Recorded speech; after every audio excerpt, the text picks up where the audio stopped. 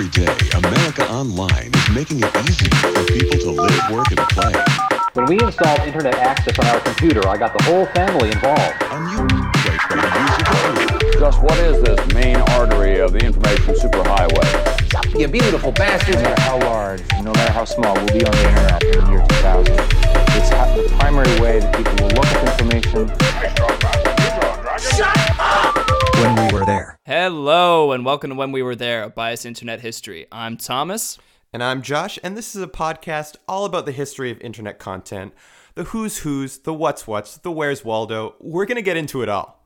Whether you like it or not. And you know what? I think you guys are going to like these next guests. We got some real cool guys here. Some guys who are climbing all the way to the top. But first, Thomas, how's your day going?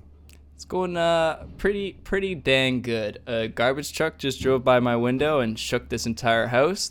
My house is 100 years old, and every day when that happens, I feel like it's going to fall down. Has it yet? Has it fallen down yet? Yeah. Almost. Nice, dude. Max said, one of my roommates says that there's cracks in his ceiling. So that's part of why we're getting the hell out of here. Anyway, one of many reasons. How are you doing? I'm not doing great. I was gonna make Joe this morning, and I guess Laura used all the actual grounds that we have, because I had to make instant coffee, and it was a terrible decision. So you're pissed. I'm pissed. Right. I know it's like not technically the worst thing that's happening, but I think there should be a little bit of attention to it. You want like people to sympathize with you. Yeah, well, like I don't know, maybe my mom could reach out and be like, "Hey, Josh, I'm really sorry about the instant coffee thing." You want your mom to do that? Yeah, I think it'd be a nice gesture. Does your mom listen to the podcast? No, she would never. Yeah, it's not for her. But you know what? We're talking too much about ourselves. We have with us the Goal Guys. How's it going, gang? Hey, good. How are you? Good. What's going on? Aside from the coffee thing, I'm pretty good. But let's say for some reason, some idiot listens to this podcast. They hear you guys. For some reason, they don't know who you are. Who the heck are you guys? We are a two-brother duo. We run a YouTube channel called Goal Guys. Our channel is based all around self-improvement. So overarching productivity, health, wellness, nutrition, all sorts of things like that. And how did you guys get into, starting a YouTube channel? And, it's definitely gotten a great following at this point. What was like the inception of this is what I want to do on the internet? Well, Cam, you were kind of the one who wanted to get it started right off the bat after university. So I guess I'll defer to you because I came late. Yeah, for sure. When I graduated university, I got out of a acting program, and I thought I was going to make a living as an actor. As so many hopeful, youthful people do. Yeah. And I was working contracts, being an actor, working in theaters, and I was working coffee shop jobs. And I wound up in Ottawa, a city where I didn't really know anyone, didn't have very many friends, and I was working some gigs there. And I was hit with, I have a bunch of student debt. My career's not like getting the jump start that I thought it would straight out of university. So I was like, I don't have much else to do. I'm watching a lot of YouTube. Maybe I'll try my hand at making a video. So I had an old camera kicking around that I had no idea how to use, and used that, made a bunch of videos where I looked very orange because I didn't understand what white balance was. Right on. And yeah. posted those for my buddies and thought they were kind of fun and funny, and just kind of kept going from there. And eventually it sort of morphed into a more self-improvement sort of focus thing, because that's a lot of the stuff that I was interested in reading, really trying to get my footing on my life and who I was, and kind of looped Brendan in from there. When I did a deep dive on the channel, oh no, the first video I found was, don't worry, the first video I found was you talking about how, I believe it was 2016, it was going to be your year of improvement. Was that the first video you uploaded, or were there older videos that you've like taken down? There are older videos that got taken down for sure. Yeah, classic. I still think about taking the one that you just mentioned down, the older ones, but those ones are okay. That's after I learned quite a bit, so that's not right. the worst, but there's a lot of stuff that should never see the light of day. It's history. Yeah, it's history that I was gonna say not be viewed by everyone. It gives a good it's nice to see the origins of a channel. Yeah. And I totally get it because so last week we had on my old, like, I used to make YouTube videos when I was like a kid, like 11 and 12, making sketch comedy, and we had my old partner on, and we were talking about how like our whole channel is private right now. Right.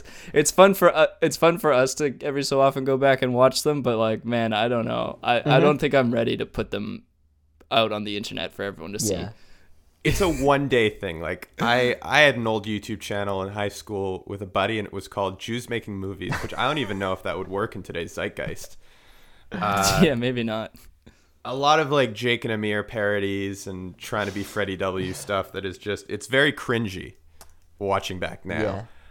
But I don't know. I think it's fun to kind of look at that stuff because then you can see where you came from and be like, oh, I'm not as shitty anymore, at least. Truly, yeah. That is a good feeling. It's nice to find the silver lining in the mass production of cringe content that I had in my life at that point. So it's like I grew from it. You know, it's nice to take that away at least. But I actually also made a few things that haven't been cringe. Yeah. Hopefully, we'll see how long they last, but. Yeah, you'll look back at now, 10 years from now, and be like, what was I doing? I was going to say, that's always how it goes. You get a few years away from it, and you're like, that really wasn't it. But you know what, though? Sometimes there is stuff that you look back at, and you go, you know what? This is pretty good. I didn't think it was good at the time, but now I'm happy with it. True. And this is going to be one of those things. You'll be like, I can't believe I did that fucking podcast with those guys. Yeah. That really like took our career back at least a good 3 years. Yeah. It was a very bad move. Because we're going to steal the years from you. But I have a question for you, Brendan, because you said you came on late, and I guess, like, did you have any knowledge? You were saying previously that you've done some gaffing jobs and stuff. So did you already know a bit about like filmmaking or video working? I didn't know a lot about video working. I had gotten some on-set jobs through the union in Toronto. Right. And was really getting a lot of work in the scene shop because I didn't know how to do anything, but I was like willing to work hard and became basically like either the head of labor or like the recurring shop labor for this scenic art department. So I would handle paints, I would set up workspaces, and just keep the shop order flowing for the people who are painting the sets and locations and doing all that stuff. And it was really just such an all-consuming job that I was looking for a bit of an escape or something else to do. So when Cam was making these YouTube videos, he was trying to do a video every week, and I was like, oh, well, I could come on and maybe like do a short-term challenge and try and like see if I can learn a skill or do this thing, and then I'll post a video every month, and between the two of us, that should be like a pretty decent means of production. Mm-hmm. Everything took a lot longer than expected in terms of how much work it took to post things. But some of those 30-day videos did pretty well. The first one, I think, was probably where I tried Hugh Jackman's Wolverine diet and workout plan as I could find it on the internet. Right. And that, over the course of a year, got like 1 million views and was like, oh, well, maybe we should do more like short-term challenges that are really like built for like anyone who clicks on the video, they can jump in and watch that video. Right. And if you follow us for a long term, you'll kind of see like our progression over time, but each video stands alone, where originally Cam was doing like updates on challenges as he was working through the year. Yeah, that's what I remember seeing as well. It was the challenge for the whole year 2016. Mm-hmm. All right. So I guess then it sounds like Cam actually had the steeper learning curve than you did for learning how to put together videos and stuff. Well, Or he am I got mistaken? much better. He got much better at it than I did quickly, but the thing was, my videos succeeded in spite of the fact that they were not good, because they were short-term challenges where you your had ideas were solid. The thumbnail of a skinny guy and thumbnail of a less skinny guy who's built some muscle seems to do well on the internet. So. Well, Right. that really blew up. I mean, even your guys' SEO is amazing on that. If you type in Wolverine workout or Wolverine diet, your guys is the first video that comes up. And Yeah. when something like that happens, where it's like maybe overnight or not, this one video you guys do is like kind of the start of getting a lot more views. Like, one, what is it like to just have something blow up like that? And two, how do you think you keep that momentum going to the next video? To answer the second part, you don't. The momentum is very, very strange in these things. Yeah. It is nice if a video is taking off for a period of time.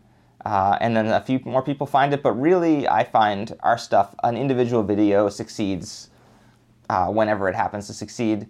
And what we really try and focus on is sustaining like our median view count. Like what are we getting on like the range from like a low performing video to a high performing video? How do we keep those low performing videos as high as possible? How do we keep the level of our quality good?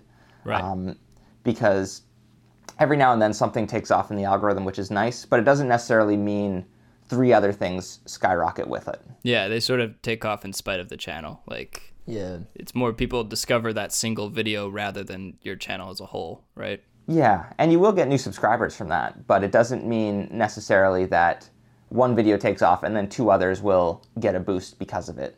Right. But you will see like a little bit of like channel activity grow because people find that video, they subscribe, they check out some other things. But really, it's one video at a time when something does well. But would you still say that that Wolverine video like kind of took you into like the next level with the channel, like by getting so much notoriety?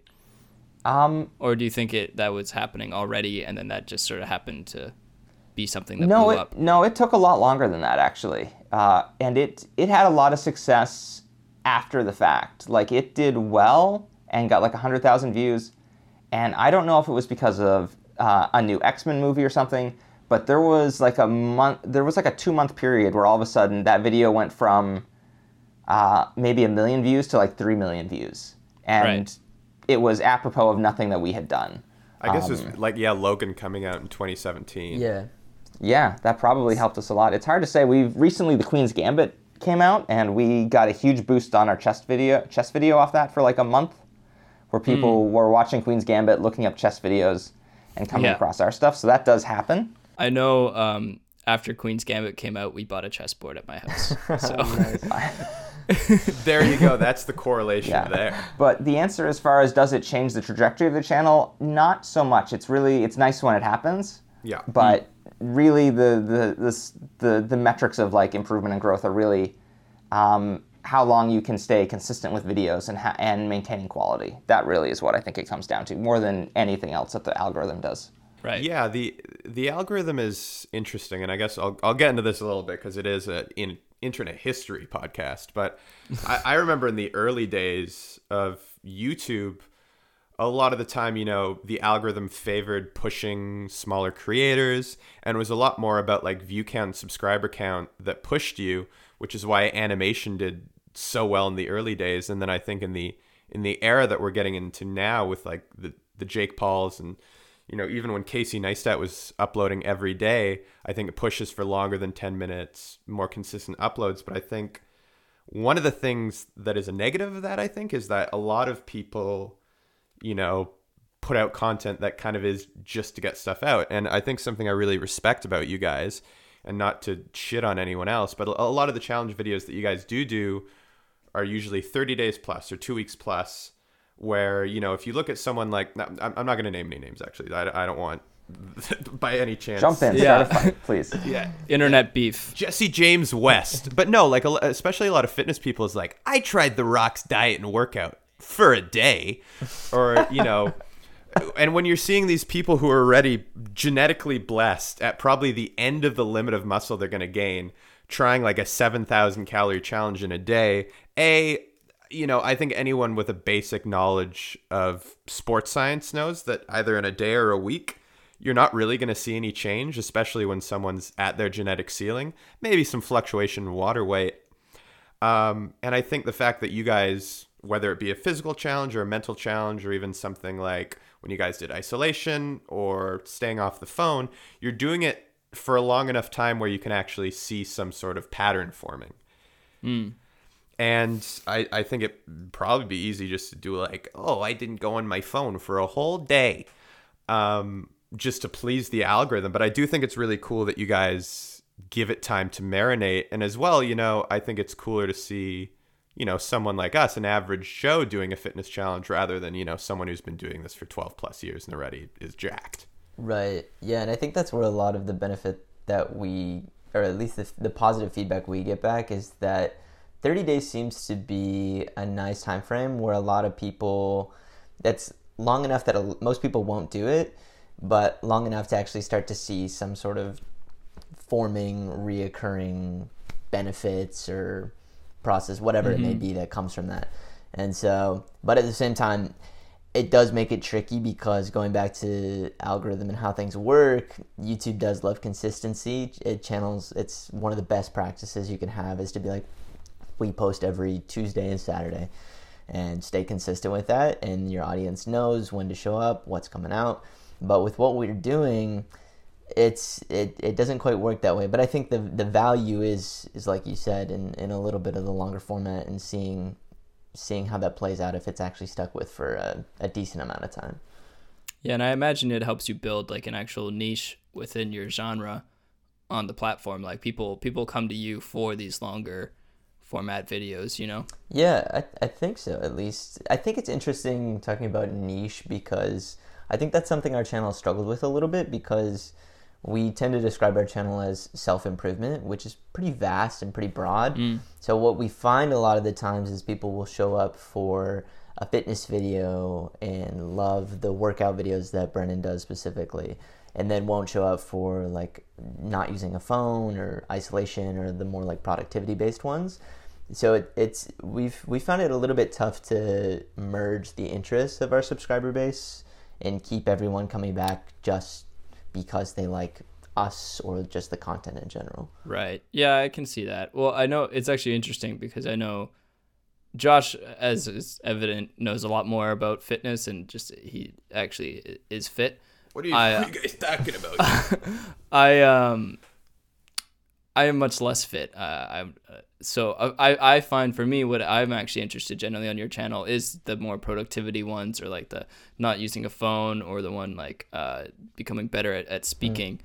Those are the videos that I find when I look through the channel. I'm like, oh, I want to watch that one. Whereas Josh, it might be the reverse. So like it's kind of a double-edged sword. Yeah, I do love the fitness videos. Yeah, it's a double-edged sword, I think, because while you are maybe doubling your audience, you're also, like you said, splitting it. So it might make someone less likely to subscribe because they don't want this other half of the videos in their feed. Possibly, but I would even say, you know, as a gym rat with not enough muscle to be a gym rat, I still do really love some of the other videos, especially like the one about, you know, not being on your phone for a while.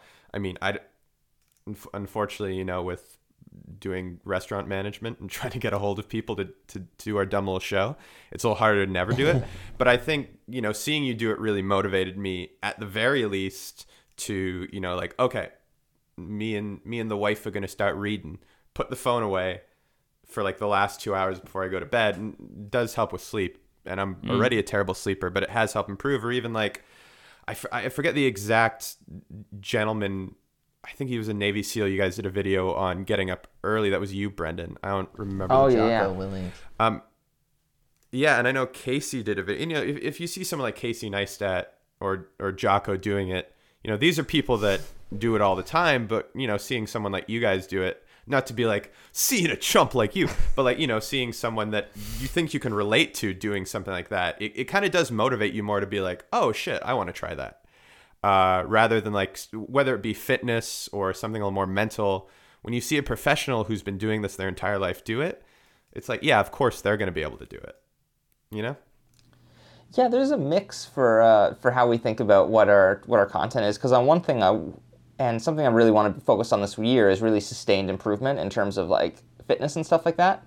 But I also realize if I do significantly improve over the course of this year in terms of some of my calisthenics goals, then I also have to realize like these are no longer going to be average Joe videos. I won't be like an elite athlete by any stretch, but I will be at a significant point where I'm not where your average Joe is anymore. Right. But I'm also, you know, people seem to roast you when you don't sustain progress you make. So that's something I'm really trying to work on as well. And just that was something I wanted to ask about is like, how often do you find how often is it when you finish a goal that you're okay, I'm done. You're like, that was cool, but I don't want to keep doing that, and you drop it. And then how often is it something that you continue, even maybe like a neutered version of it, to continue in your life? Yeah, that's a good question. I remember doing the muscle up video, and I have since not been able to. I cannot do a muscle up anymore. Right. Though I've maintained a lot of my strength and stuff, I haven't put in the time to continue working on the technique and the muscle memory of doing it, because so much of calisthenics isn't just strength. It's a skill and technique and how you're moving your body. But I'm at a point where I'm also like, I could go back and relearn that skill much quicker now, I think. Right. And so really I was just like, okay, I'm not going to put in the time of continuing to practice this, but I'm going to try and build off of that and do some other things. I think the video we're working on right now, there's elements of the workout. We're trying Chris Haria's workouts, or as close as we can to his. And I'm like, there's stuff I'm going to do for 2 weeks and probably replace with cardio and things like that, because those are my priorities right now. But it is always nice to like dip your finger in, and sometimes you find stuff that you really want to hold on to that works well for you. Yeah, that makes sense. And eventually you kind of walk away with like a smorgasbord of stuff that works for you, you know? Yeah. Yeah, I think that's... Yeah, is there... Oh, sorry. I was going to say, I think that's on me. The thing that's interesting is that a lot of the times what we're doing is kind of extreme. Like, I think, like, for instance, 7 days of complete isolation, or like 30 days without a phone. It's like most people aren't going to... the Wim Hof. Yeah, most people aren't going to do this stuff. Most people aren't going to take the time to, like, commit that much to something. And so I think one of the best things is like those little takeaways from it, where it's like, okay, I don't have to give up my phone for 30 days, but let me reanalyze how I'm using this, how I'm interacting with it, what sort of habits I have with this thing. And even with things like when I did 7 days in complete isolation, the sort of like self-knowledge and habits that I picked up and took from that, am I going to do 7 days in complete isolation again anytime soon? Nah, I'm good. But a lot of the things that I took from that were really helpful and really beneficial. So it's those little things you can pull from and keep using. Well, yeah, that's the cool thing. Even especially like something like the video of, not being on your phone at all, taking that even to a smaller segment of, at the end of it, you were saying, I'm going to try to turn my phone off hour and a half, I think it was, before bed. Yeah. I was like, oh, I should try to do that. And then I'm like, oh, but like, what if someone needs to get a hold of me? And then I'm like, oh, this is an addiction. Right. Yeah. Well, because you realize too, it's like, man, like it can wait generally, like. Yeah. I almost feel like the death don't of the shit on me for that, Thomas. Our codependent relationship is the reason I don't turn my phone on. Well, I was gonna say, I think the death of the landline might have contributed to that as well, because now it's like, if you had a landline, if someone really needed to get a hold of you, they could call your house phone, right? But that's not in your bedroom. That's not like on your pillow, you know? Mm-hmm. But the cell phone, like, I know I charge it next to my bed at night, so it's like it's right there. If it buzzes and I'm, sleeping, it can wake me up and be like, oh, well, who's trying to talk to me? Well, even like with something like MSN, when I remember being like, if I was only on MSN when I signed into MSN, when I was at that small amount of time after school that I would be at my computer, and now it's like if someone messages me on Messenger, like, I mean, there's nothing stopping me from responding in a minute. You're everywhere. But we went everywhere. Almost the entire length of human civilization with not having like immediate, oh, I'll get back to you right away, and no one died over it. And well, I don't know that. I don't know if that's true. That's true. But I should probably get in that mindset more of being like, yeah, no, Thomas, I don't need to call you 10 minutes before I go to bed for you to read me a book. I can live without. At least not every day. Not every day. Like every other day is good. Yeah. And so I got a meat and potatoes question for you guys, a hard-hitting question. Wow. Before we go into a little background. Have you guys ever accomplished a hands-free ejac? What is that? It is going to completion, no hands. It's just something we're starting to ask our guests. Whoa. This is a pivot. That could be the next goal. Wait, not using your own hands or no one's hands? No hands. Kegel exercises. Ejac. Oh, like Kegel stuff. Yeah. Well, I'm a no. I think I'm a yes, actually. I think I'm a yes. Nice, Mike. But I think it was a long time ago. I like just being a very horny teenager. Define hands-free, because it wasn't like a Kegels thing. I think it was more... Well, I think Josh, you got to tell your story. Yeah, I guess like why Because the question? Josh, the reason why he gets to ask is because he's done it. Just once, or like it's a frequent thing? Does sleeping count? Oh, sleeping does not count. Okay, because I'm like, then we're going back to like the days of being 13. But Yeah. Well, if, okay, let's. Jeez, I'm being put in the spot now. Well, you can't put them on the spot and then not want to talk about it yourself. Okay, so essentially, in a nutshell, I was watching adult entertainment, and I was like, been a couple days, and I was like, what if I just squeezed mentally? Mentally squeezed. And it just happened. It's never happened before. I was 19. It's never happened after that. Okay. I was just wondering if this is something that people have tried. You weren't doing anything. He just wants to not feel alone. Yeah, I don't want to feel alone. No, of course not. And maybe I don't think I've had that experience. I don't know. I feel like I'm not writing in the diary every time I'm getting off, but I feel like I've had an experience similar to that when I was like young, but I don't know if I remember it enough to detail it enough. I definitely don't think it was just a squeeze, but A mental squeeze. a mental squeeze. Sorry to clarify. Yeah.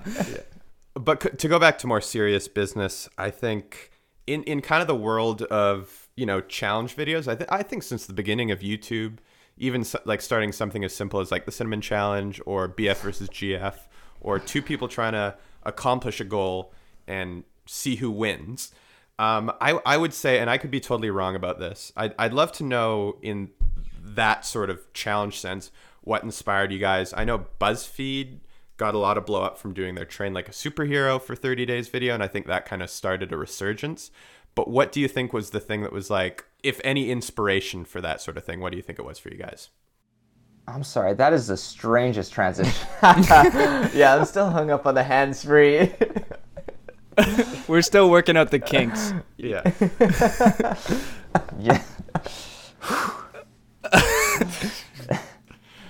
Sorry. What was the inspiration for? So, I think before we get into that specifically, a question I've been wanting to ask you guys is, like, and it can kind of encompass this inspiration thing, would be more of like, how would you describe your relationship with the internet? Like, how long have you been online? What sort of things were you doing on it, hands-free ejac aside? What sort of things were you using the internet for? Then how did that feed into where you are with it now? And then yeah, like Josh was saying, what sort of like influences led you to this path? I grew up being very online. Like I watched YouTube from the early days. Loved YouTube. I was like following Smosh, and I watched like the Fred videos when I remember when he was like the first channel I think that hit 1 million subscribers, and how huge of a deal that was. And I remember making like sketch comedy videos with my buddies in like late middle school maybe. Just because YouTube was the center of where we would watch stuff. Like I grew up watching not a lot of television and watching a lot of YouTube. So I feel like YouTube's always just kind of been the go-to entertainment source for me. But then also just like every social media, I feel like I adopted every social media as it came. I hopped on. I remember like in middle school, the girl that I had a crush on told me to get on Facebook, and like she would write on my wall and stuff. And how exciting that was. That was a rush. Pretty cool. Very cool. I got onto Facebook to play games. Oh, so nice. I was not as cool as you at all. Being on Facebook isn't cool inherently, so not a huge loss. That's true. But like things like Twitter now. It was so cool though when it started. Oh yeah. That is true. You go there, you upload photos, if your relationship status was like complicated, you knew you were a cool kid. Or like if girls, that's impressive. If they would edit like Picnic, Picnic the app, when they could like add little text and like animations to photos. Yeah. Like, if girls did that for you, then that was a big thing back in the day for sure. That never happened to me because I was the late bloomer. But I think something that we really love to talk about on the podcast here is that kind of shift of when I think you guys are roughly around our age. How old are you guys?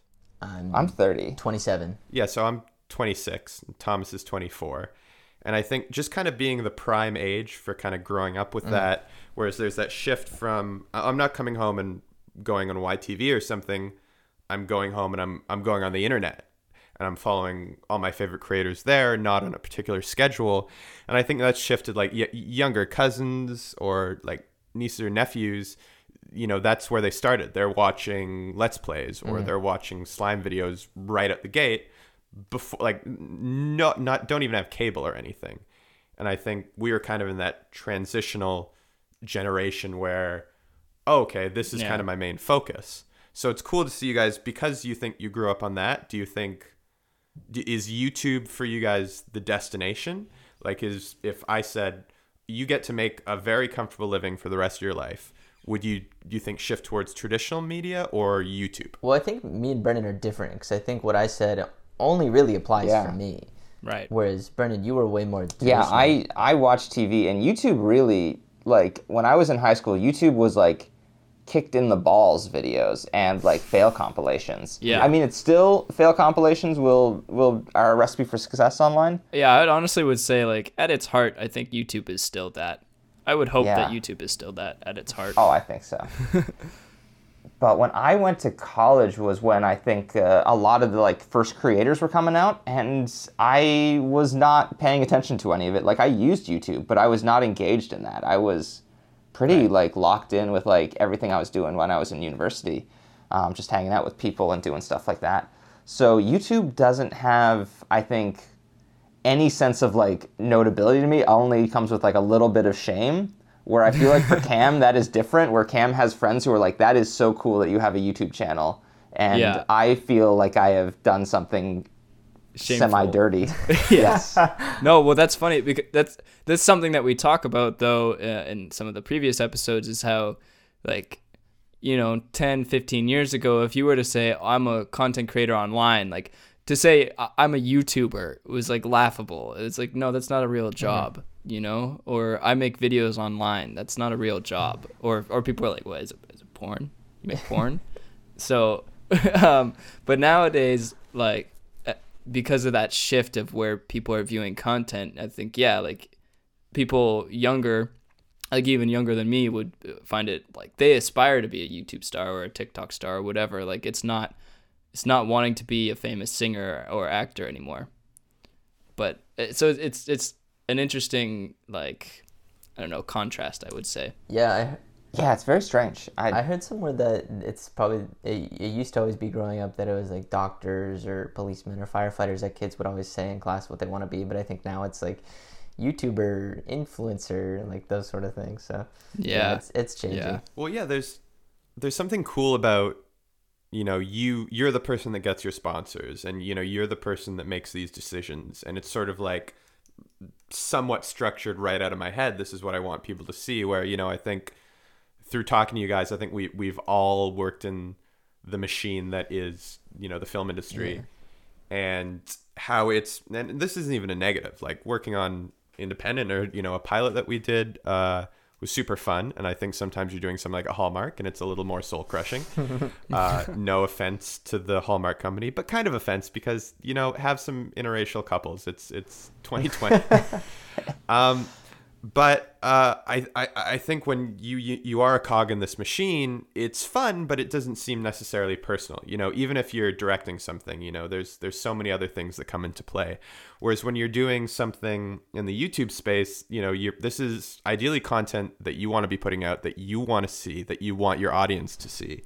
Right. And, you know, me personally, that sounds a lot more appealing than, oh yeah, I'm an on-set dresser. And Yeah. that's the way that I saw it too, because I graduated with an acting degree and was working in theater, and I was quickly realizing I have no control whether I'm going to be working 6 months from now if this contract runs out, and then I have no control over what I'm doing. I have no control over when I'm getting to be a part of creating something that I'm excited about. And so YouTube seemed like the perfect outlet where I could make as much as I wanted to, and it could look the way that I wanted to. I just needed to be like self-reliant. And so YouTube offered a creative outlet that could eventually pay my bills. It didn't for the longest time. And also, yeah, that sort of freedom and independence that a lot of people are looking for. And so to me, it felt like a no-brainer. But at the same time, I think, yeah, it takes, especially like an older generation, understanding when I was like, yeah, mom and dad, I'm going to like quit my contract job and just work on YouTube. They're like, but you have to have like a job, that sort of thing. So. Yeah, no, and if you don't mind me asking, we'll cut this out if this is some information you guys don't want, but are you guys full-time YouTube, or do you have day jobs as well? Yeah, we've both been full-time YouTube for a little while. I think we're both like doing that's awesome, man. Other things here and there, but I think that's more just like trying to build out different skill sets and yeah. Right, more by choice than out of necessity. Yeah. And I think like getting to that point where, you know, is there something pretty like, oh, this is awesome, or is there a little element of like, oh, this is scary, I'm very responsible for where dinner comes from? Both. You have to be really diligent about managing your time, I find, because even when you will feel like you have really gotten ahead of things and you're doing well, and you'll post a video and you'll feel good about it, and then 2 days will pass and you'll realize you're all of a sudden behind again. Yeah. And you actually have a lot more to do for the next video than you expected. And that is a pretty constant fluctuation, especially when you are pre-committing to sponsors to really balance your books and stuff, to be like, yeah, we will sell your spot, and this is roughly the date you're going to have a video up by, to try and keep up with that. We've also taken on another contract doing a series with CBC, which is exciting and also just like awesome. A really strange learning curve. Yeah. Right. When it's compared to just like, we just make it for ourselves, and if we're happy with it, we post it. Now there's like a board of directors to answer to, or at least some sort of higher power that you have to answer to. Yep. Yeah, sometimes you can send a first draft in, and they'll go, we don't get it. What are you trying to say with this? And you'll go like, oh, well, we're going to do all this other stuff to it, don't worry, but this is kind of the core. And they'll be like, yeah, we don't understand what the core is sometimes. So you have to always just be, sometimes what Cam and I will have a sense of like what's going to be a completed video and what's kind of the skeleton, and then we send them the skeleton and they're like, yeah, we need flesh or something. Jeez. I don't know where how that metaphor goes, but we really have to do a much better job of communicating. Yeah, so on the back end, as far as like, let's say, you know, start to finish of a video, the start is you get this idea, and you realize, okay, this is something that we're going to commit a month to documenting, and the end is posting it. You know, as far as, you know, the back end, finding a sponsor, scheduling it, like, what does that kind of look like? It varies.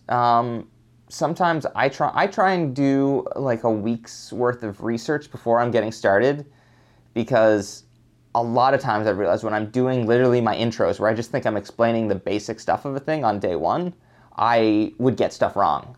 And then you go like, well, do I reshoot to like tell people the correct thing, or do I just embrace the fact that I knew nothing on day one and let people roast me in the comments?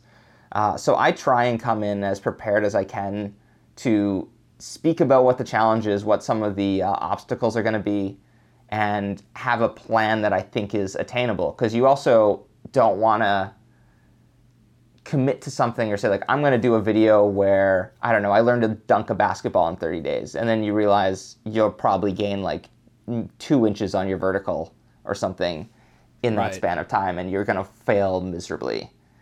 So you want to have a range of like, what's an ambitious goal and what's an impossible goal. Right. So those are all stuff I try to have answered, or at least a sense of, before we get started. We have a third person, because there's 2 of us, named Derek, who handles a lot of our sponsors and helps with filming. So he'll come to us either before a video's going or while a video's being shot and go like, hey, I think I've got something that'll work for this. Would you like to work with this brand? And then we'll look at it and say like, I don't know, or yes. And then it is a series of like trimming down and finessing the video through the edit, which we seem to be doing a much faster job. That was always a really hefty part of the process, and I think we're starting to get better at knowing how to shape these quickly. Right. Well, I guess now you've sort of found a style, and you can sort of figure out like, okay, this will go like this and this, sort of. A little bit, yeah. But you also sometimes don't want to get locked into just doing the same thing on repeat. Of Because course. then It you gets start boring. to feel it. Yeah, it gets a And, little soulless. Yeah, It's no doubt. nice to, because with being in a challenge when you're like, I'm going to do this thing for 30 days and I don't really know what the journey's going to look like. It's tricky to know when to film. It's tricky to know what to film.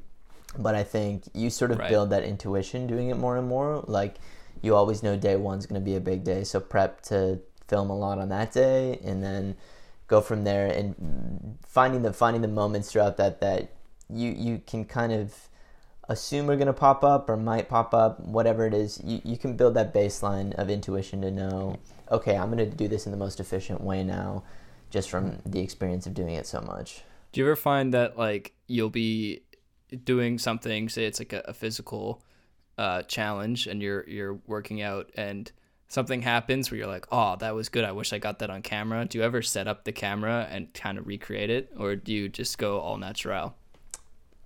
Yeah, well, There is some recreation sometimes. A lot of what we do sometimes will be voiceover as well, where we're just explaining how things are going in the process. Something that we've learned that we want to do every time for these challenges. We always want to have objectives, obstacles, and conflict. Yeah, of course. So pinpointing where we're struggling to be like this, and you want to get to that stuff as efficiently as possible. Otherwise, the video just seems dull, and it doesn't seem like you're actually pushing yourself, even though you may be going through stuff. If you're not telling people where the hurdles are, where the challenges, it really seems like an empty process.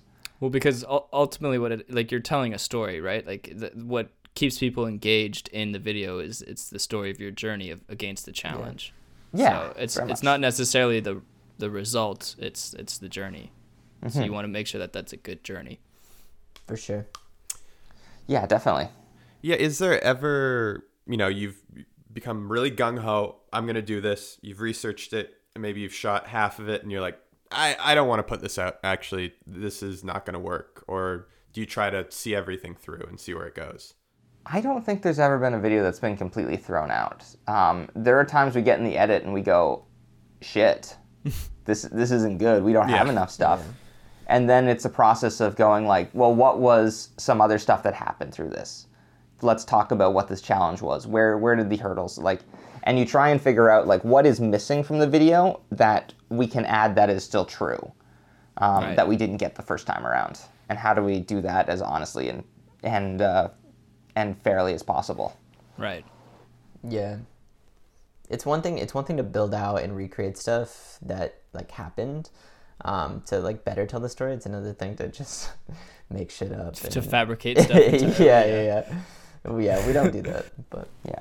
But if you've seen, I don't know, there was I did a skipping video last year where I did a final 400-meter sprint. And we had 2 cameras and we filmed takeoff and finish. And then we went back and we filmed a whole bunch of extra footage of me running the track again from different angles because it just wasn't doable the first time around. So we reshoot stuff like that. But the start and finish of that was The core of it is real, though. exactly what happened. Yeah. Yeah. So The time it's is- not like you're not faking it. Yeah, and the time is real. Anything that we reshoot, we mostly do just for aesthetic purposes to make the video engaging. Speaking of aesthetics, so definitely I noticed looking at the older videos, Cam, there's a big Casey Neistat influence. I know Josh has brought him up a couple Yeah. times, but I was wondering if you guys had any other influences, like something that jumped out to me, which I don't know if it was just like happenstance, but so do you know the Vlog Brothers? Do you remember them? the name's familiar. I don't know if I've seen their stuff. So Are those the Green Brothers? Yeah. Oh, yeah, okay. John and Hank Green. So what I found interesting, because their sort of gimmick for their channel was they were doing vlogs, but they were addressed to the brother. So it was sort of like, and I saw a parallel with you guys. It seemed like you were doing challenges against yourselves, but also like against each other, you know? So I was just wondering if that was just a happenstance similarity, or if there was any sort of like looking at their model and being like, yeah, that would kind of make sense. Yeah, it must just be coincidence. I've never seen any of their videos. Yeah, fair enough. I mean, it's a good, There's definitely a similarity. Yeah? it's a good model though. I'll have 'cause, to check it. That's cool. It makes sense. It gives like some purpose, like some driving force behind the videos, where it's like, I don't know.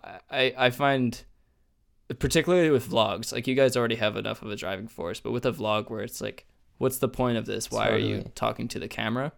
So it kind of is like, well, the point is for me to tell my brother, and then you can watch it too if you want, but like it's for my brother. It just with even something like the Green Brothers, where like it's always fun to see them meet up, and I think something that was really cool is, I don't know, I was just watching your guys' grip challenge video last night. Oh yeah. And aside from, something where or similar to like when you guys were doing, I think it was around the same time, the 30-day ab challenge, is to actually see you guys do parts of these challenges together. But for the grip video, even doing something like the call, where Cam, you're just shitting on it. Yeah. I is that how you guys always talk to each other?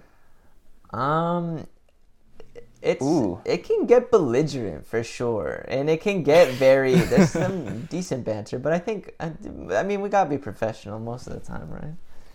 There's love. Yeah, for sure. If we have conflict on a call, it's less trash talky and much bitchier, honestly. Okay, that's good to know. I when I get stressed do a little bit of anger, and Cam stews a lot of passive aggressiveness, so that's more it's a what you're perfect likely to recipe for see. disaster. Yeah, I was gonna say that's terrible. Super healthy work As a environment. fan, I love seeing that. If you guys do that more, I'd be a happy camper. That's true. Yeah. We're well behaved on camera. If we ever got like petty with each other while things were rolling, that would be an interesting. Yeah, we video. really are on our best behavior Yeah. on camera for sure. Yeah. But there is, I think there is sibling rivalry. No, most okay. of the conflict is really around how the videos get made. It is all in the editing and shooting and scheduling of things, Right. and whether or not we are respecting each other's time or managing the time efficiently. Those are usually the areas of conflict. There's definitely some rivalry in quality of videos and performance of videos.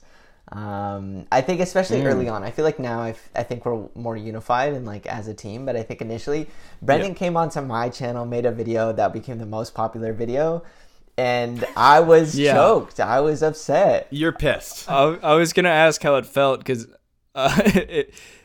if part of why I was asking if that video was responsible for the channel blowing up was I was gonna be like, how do you feel owing your success? I'm to triggered, him? dude. Like I hate it. Yeah, of it's course. great. It's great. It's like that's the thing is me and Brendan have very different skill sets, which makes us work really well. And for instance, especially at that time, like I was editing all the videos for the longest time. Like I know cameras in and out better, like all these things. So I feel like I was doing all these like cool effects and like whatever that I thought were like really sweet. And then Brendan just like sets a grainy cell phone at the gym and does some workouts. I was like, you gotta be kidding me. This like it's so noisy. How can people watch this? But like at the same time, Brendan's really good at understanding like story, understanding tempo and pacing of videos. And so I think with like technical skills and I think like me being able to shoot a little bit better and then Brendan understanding like story and that aspect, I think we work really well together. But early on I was like, You guys are stronger together. Yeah, early on I was definitely choked. Not gonna lie, a lot of salt. Yeah. So Well, if I had have known that was how you were going with that question, I would have said yes, absolutely. It was the Wolverine challenge that put us on the map, and I do think we owe our success to that video. Yeah, of course. it's all me, none of you. I should have given you a little wink as I was saying it, so you knew Yeah. where we were headed with that. My apologies, I misunderstood. Absolutely, it was that video. So we are getting to that point. We're hitting about the 50-minute mark, and I don't want to keep you guys too long. Josh, I don't know. Do you have any final questions? Two more Josh? questions. Number one is a little less hard hitting. But do you think the quality of your guys' videos has, gone up a notch, and even like the flow of it now that you guys both live in the same city? Yes, 100%. Look at I do think it's a stronger like channel dynamic. Sorry, did I cut you off? No, go ahead. I was just going to say, look at Brendan's videos from when he was filming himself in Toronto to when he's filming now. Like, that's it. Just look at them. Well, I'm shooting on a better camera with like a person helping me all the Yeah, time. it's elevated it. I'm not saying I'm not blaming you. I'm just saying it's elevated. So when you said there's no sibling rivalry, that was bullshit. I just need this right now, okay? Okay, so, and it's sibling rivalry about the actual channel and like the making of videos themselves. When we actually for good, it's for good, yeah. like there's stuff where it's just like, yeah, I know Cam's like faster than me and is a little gazelle, but then he knows like he can't lift as much, and it's like, well, we're at a moot point now. The only time we can really like compete on an even playing field would be like if we play 1-on-1 or something. I think what then you guys should be doing is you ride on Cam's back, and then you'll be fast and strong. Wow. And any Yeah, enemy but he'd will fall at your Like a feet. Power Ranger assembly or something, yeah. Yeah, exactly. You got to get really good at like farmers carries and stuff, and then you guys can make some sort of Voltron like Super Brother. I think you're right. Well, And you with me can fight doing- the Vlogbrothers. Oh, we'll beat the shit out of them. Have a chicken we'd fight. win. Oh, you will. That's They're very weak, and That's not a nice matchup. So my last. They're so much smarter than my us, last but question. we'll win a fight for sure. And this is, I think, a hard-hitting question. I think as a member of your audience, it's something all of your audience wants to know is, are you guys really brothers? Or are you guys like, is this a ruse and you guys are hooking up? We're hooking Oh, up. the gay lover brothers are We gay used to lovers. get- Hooking up We on the used to side. get that so much. People thought we were gay for like early on in the channel. They're like my favorite gay YouTubers, and those are always my favorite comments. I thought those were so funny. Yeah, Yeah. I miss those days. we should have leaned into it. It probably would have done well. So the whole girlfriends and wives, that's not a ruse. That's, you guys are brothers. Look, if it's a ruse, we're not giving it up now. It's.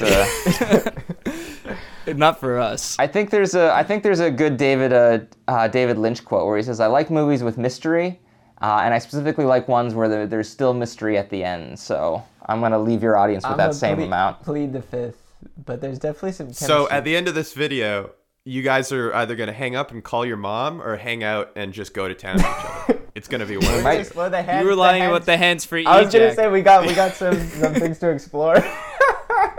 Or maybe this is why you've never had to do the hands-free ejac. So if I start dying at some point and I get that last switch, I'm going to be like, it's going to be for the Goal Guys to make a hands-free ejac video, and you'll have to do it. So you'll have my blood on your Is hands. that good? That's like I think that'll be our first OnlyFans. There you go. That's it. So We'll try and transition the goal-oriented style to pornography. So okay, I think there's a market there. I'm an idiot. I'm gonna ask one last question, a serious one though. And I say this because one of the things we say on every podcast, whether it be near the beginning or the end, is, you know, we're idiots. Don't take us at face value, but don't correct us. You know, like don't comment, oh, by the way, I think what you said is wrong. Like, no. Like, rate 5 stars, subscribe to our Patreon, subscribe to our Wholesome OnlyFans. Send us money on Patreon or Yeah, just like, and direct if transfer. you do think something we said was incorrect, like, yeah, DM us and say, hey, you guys make the best podcast in the world. I love your stuff. Maybe, possibly, do you think you might have gotten that wrong? And then delete that part where you say, yeah, I think you got it wrong. Never correct us, but we might be wrong about stuff. But that being said, you know, I think even before the call started, talking about your guys' most recent video, maybe not the most recent video when this comes out, but the one you were doing about going into a gym for the first time in a while, and people being like, well, the Smith machine is actually 20. How often do you think you guys get corrected? And does that affect you guys at all with people just kind of being snarky and being like, actually? We get a lot of notes. Sometimes they're conflicting, but everyone's an expert on YouTube. I feel like the note about the Smith machine is probably true.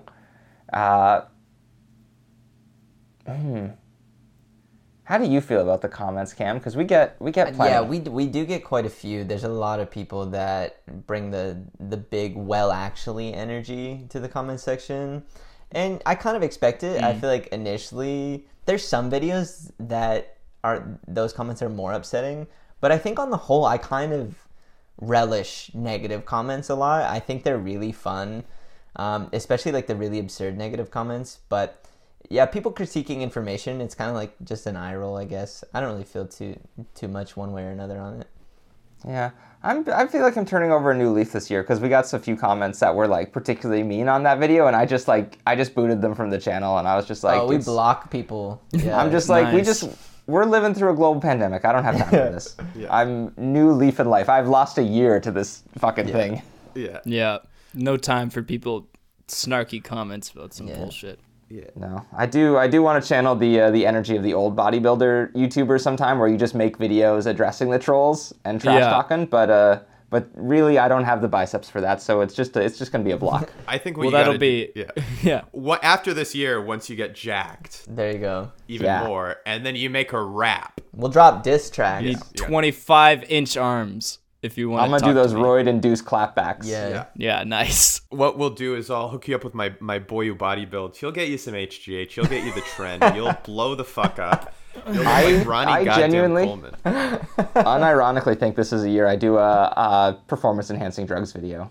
Yeah. Because I think that would be really interesting. But it'd be very transparent. It'd be like, I am taking these supplements, not even Right. roids, just like all of the things that you can get, and be just like- be like, well, let's play, let's see what happens. You'd have to, for your health, because we care about you, you'd have to get a doctor to help. Oh yeah. 'Cause we want you to be safe. Just want to be clear, these are not like the needle in the bum steroids. They're just like the stuff that is like on the market. You can mix into your routine. Yeah, you can. Right. I just want to see. Not for me, but if you want, like, because I watch workout videos, I get targeted Facebook ads for SARMs. I mean, I guess you can buy them. Like, I wouldn't, if it's something you want to try, I'm watching that Hey, video. oh, I'm clicking that for sure. I think that would be interesting. Yeah.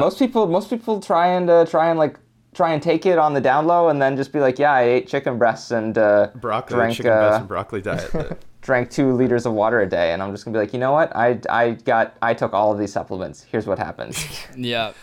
Here's what's happened to my body. It's a Well, wreck. you've seen a good 2-year sample of me like trying to eat well and exercising, because it's like, okay, what just happens if I add these things to my routine? What can I do? Anavar and Austrian over the counter, baby. Let's see what happens. I want to see you blow the fuck up. But you know what, guys? I want to say thank you so much for doing the pod. Yeah, For thanks. sure. Thanks for having you for us. having This us. is great. If by some chance some freaking moron is watching this and doesn't know who you guys are, how can they find you? Well, we are Goal Guys on YouTube, but sometimes I feel like I need to spell that because people don't. People don't know how to spell. They always do it like a what? Goal. What? But Goal Guys, GOAL guys. On YouTube, we have a Twitter and an Instagram. Don't follow us on Facebook because we don't do anything on that platform. Yeah. But Twitter and Instagram, we're occasionally active, and but mainly watch us on YouTube. Nice. Awesome. And also just, aside from the fact that we've been on set for the past 5 years and haven't made a YouTube video in probably 9 years, what are we doing wrong? Yeah, why are we not successful? Like you guys. Yeah, what are we doing wrong? Is it Josh's party shirt? Is it the I don't think it is, but I don't know. I'm at a loss. it's not the best shirt. I think you need to start doing content solely based around the hands-free eject. I think there's a demo that's definitely interested in that. So I feel like you just need to lean into what's Right. working for you. So yeah. The wholesome OnlyFans, the hands-free eject. Yeah. Well, Right on. Again, thank you guys so much. Find them at Goal Guys on YouTube. If you want to see us, we're Friend Styles on the YouTubes to see some of our sketches. Subscribe to our wholesome OnlyFans and our Patreon. Thank you guys so much. Adios.